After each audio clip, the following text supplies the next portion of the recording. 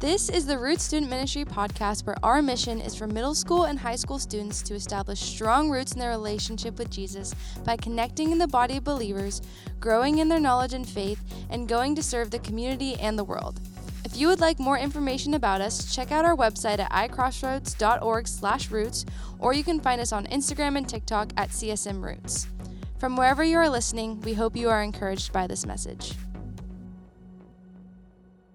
Hey guys, thanks for tuning into week 4 of our series called Before I Go. And so to start, I want you guys to play along with this by giving me either a thumbs up or a thumbs down. So do you know the answers to the following questions? All right, so if you do, give me a thumbs up. If you don't, give me a thumbs down. So when did English become the official language of the United States? Do you know that answer or do you not know the answer? All right, what job did Walt Disney have before he drew Mickey Mouse? Do you know the answer or do you not know the answer? Okay, on which space flight did humans first lay eyes on the Great Wall of China? Thumbs up or thumbs down? Do you know the answer to that or do you not? Why does eating candy affect how children behave? Do you know the answer or do you not know the answer? And some of you may have caught on already, but these are all actually kind of trick questions. Like, when did English become the official language of the United States? The United States of America actually does not have an official language. What job did Walt Disney have before he drew Mickey Mouse? Well, Walt Disney did not actually draw Mickey Mouse. An animator named Ub Iwerks did. On which spaceflight did humans first lay eyes on the Great Wall of China? You actually cannot see the Great Wall of China from space. And why does eating candy affect how children behave? The average effect of sugar on a children's behavior is actually 0. And it's interesting how much we think that we know about random trivial things. In most cases, it's harmless and even fun to know things about pop culture, music, social media, fashion, or your favorite sports team. Well, today we're talking about something else that matters a lot. In fact, an incredible writer and thinker named A.W. Tozer once said, "What comes into our minds when we think about God is the most important thing about us." And if God is real, then who God is, what God thinks, how God acts, and what God does should matter to you and me. So what has made knowing God challenging is that we can't visibly see God. Isn't that frustrating? If God is worth knowing more about, paying attention to, and worshiping, then you'd think that we'd be able to see God clearly, right? And that's what makes the person of Jesus and his crucifixion and resurrection so important. See, Jesus came so that we could see God more clearly. John, a Jesus follower who was one of his best friends, wrote these words in John 1:18. "No one has ever seen God, but the unique one, Jesus, who is himself God, is near to the Father's heart. He, who's Jesus, has revealed God to us." John was completely convinced, and when he looked at Jesus, he was seeing the invisible God. Jesus was and is a lot of things to a lot of people. And over the course of your lifetime, you can experience Jesus in many different ways: friend, teacher, savior, Lord, helper. And now there are a lot of things that make Jesus unique. But there is one thing that distinguishes Jesus from every other person or thing that claims to be God. If Jesus had not been raised from the dead, you and I would have never heard of him. But to be resurrected, Jesus had to die. And there's a question that we all must wrestle to the ground on some point in our lives. Why did Jesus die? It's believed that between AD 66 and 702, the Romans at the times executed people on crosses or crucified them. This was a brutal and excruciating way to die, which is literally where the word crucified comes from. They crucified as many as 500 Jews a day until they stopped what became known as the First Jewish Revolt. And there are even claims that Rome executed upwards of 300 people who claimed to be the Messiah, or the leader the Jewish people were waiting for in the first century. So what makes Jesus different from the others who were crucified? Simple. Jesus resurrected from the dead. Jesus is alive. Jesus was fully dead and then came fully back to life. There have been so many teachers, prophets, and so-called gods who have made outrageous claims about their wisdom, truth, and teachings, but only Jesus predicted his own death and resurrection and then actually pulled it off. And that should cause us to all sit up straight and pay attention when Jesus has something directly to say to us. And so Jesus' resurrection validates his example and teachings in a way that no other leader will ever be able to do. Resurrection was proof that Jesus was God. Because of the resurrection, what Jesus said and did should matter to us. And one word that Jesus said, the very last thing that he cried before dying and being hung on the cross, can completely flip your world and mine upside down. So let me set the scene here. After being severely beaten the night before, Jesus was nailed to a wooden cross for 6 hours. Romans had perfected this form of execution to make those crucified suffer a gruesome death. Being nailed through the hands and feet is not what would kill someone. Suffocation and loss of bodily fluids and organ failure is actually what would cause the killing. The body's weight pulling down on the arms makes breathing extremely difficult. And John, who was an eyewitness to this scene, tells us what he watched happen. And this is in John 17, 20 through 23. Jesus knew that his mission was now finished, and to fulfill scripture, he said, "I am thirsty."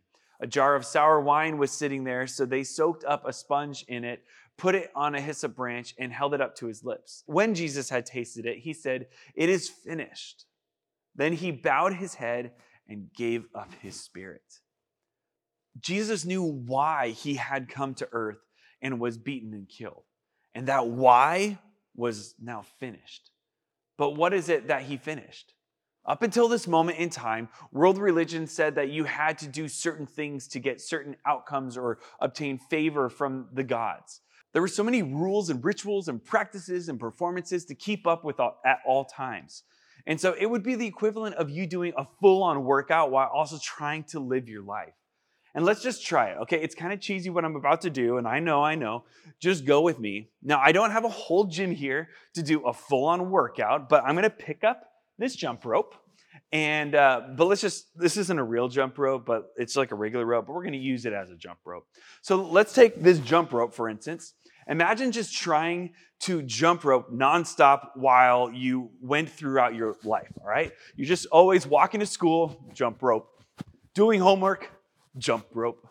Cooking your dinner, jump rope. Asking that person out, jump rope. Going to church, jump rope. That'd be awkward, right? It just wouldn't work. Even the Jewish people had to do certain things to make up for their wrongdoings and be considered clean before God. And if you messed up on your workout, you had to pay the price. If you messed up on one of the rules that you had to pay the price. It just wouldn't go well. Anytime there was a severe wrong done by someone else, the law said someone had to pay the price. And that's how justice and righteousness were maintained, all right? But then Jesus came along and flipped the idea on its head.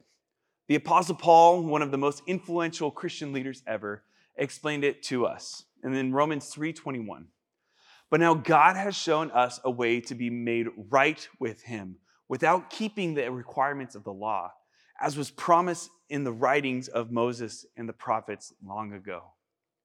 Paul says that God has revealed a new way to have right standing with God, a new approach to God that does not have to do with the rules.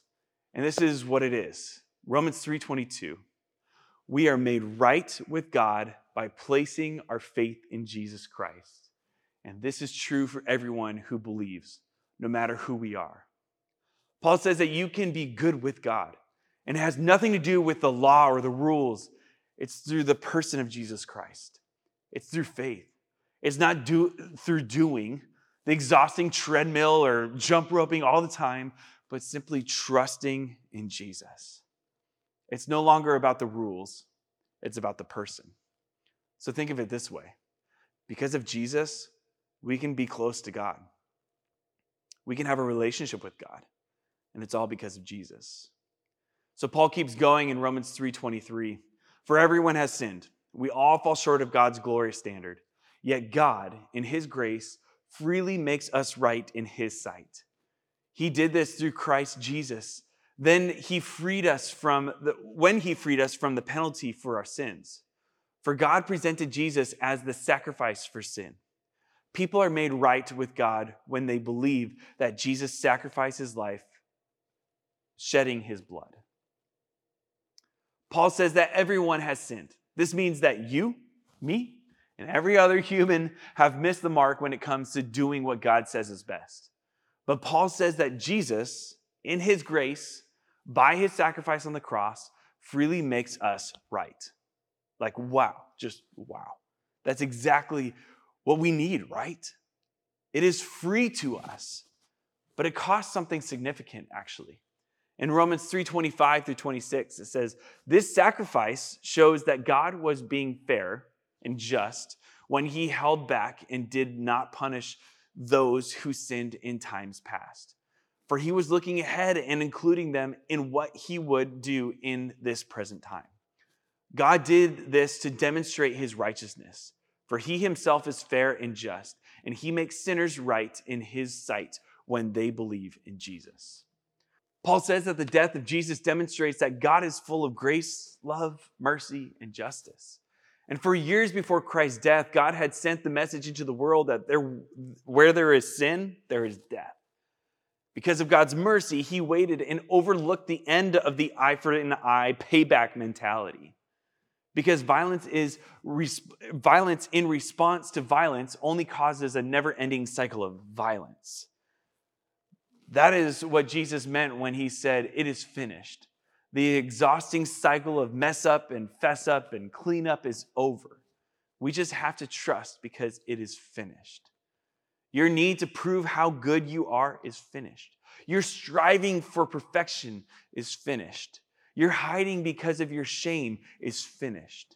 Your time of carrying your weight and guilt is finished. It is finished. For Jesus means it is finished for you and me. So let's put away the jump rope. For you, maybe that looks like start seeing God as a God who wants to have a relationship with you. Or stop trying to be a perfectionist. We no longer have to work to make ourselves good. Jesus did all the work, and now because of what Jesus did, we can be good with God. Our responsibility is to simply live as though Easter changed everything. The story of Jesus' death and resurrection has changed everything. In our relationships, in the way that we treat people who are different than us, in how we think about ourselves, in the way that we serve the world around us. So here's the thing. After the resurrection of Jesus' people started changing culture, like big time. No one had ever seen people who were so different in their love for others. They loved others so well. They had never seen Jews and Gentiles worshiping together and taking care of one another. They had never seen a group that was so committed to working together to care for the sick in the society. They rescued abandoned children. They nursed the disease and the dying. They helped them. You could see God at work in the world because of the work that they were doing. And the goodness of the early church changed the first century world, which gave leverage to the message of Jesus that would change the world. And I think that kind of goodness could also change your school. And I think that kind of goodness could change your family. I think that kind of goodness could change our town. So how could you today work towards that kind of goodness? Be kind to someone at your school, or talk to someone you don't typically talk to, or forgive your mom, or pray for someone, or drop the idea of revenge and just let the offense go. Remember, this isn't just a nice thing to do or the right thing to do. Jesus used his very last words to give us incredible hope and to change the world. Jesus was the end of the jump rope story of trying to keep working hard and working out while you're also doing life. Not only have you been forgiven, but God has also made it possible for you to have a close relationship with God and with others. Nothing can hold you back from who God created you to be. You've been rescued from the part of you that sabotages you, even when you have your best intentions. Your heart has been set free. This is why the cross and the resurrection hold so much sway thousands of years later. Love motivated Jesus to die, and love raised Jesus from the dead. It is finished. So let me pray. Father, you are good. Thank you so much for sending your son so that we can have life. We know that he suffered on the cross, was dead, buried. But God, on the third day, we know that you rose him back from the grave. And he still lives with us today. And so we just thank you for that forgiveness, that grace that you give to us now because of the work that Jesus already did for us. So we pray that we can live in that love and live a life that is full of your glory. We pray this in Jesus' name. Amen.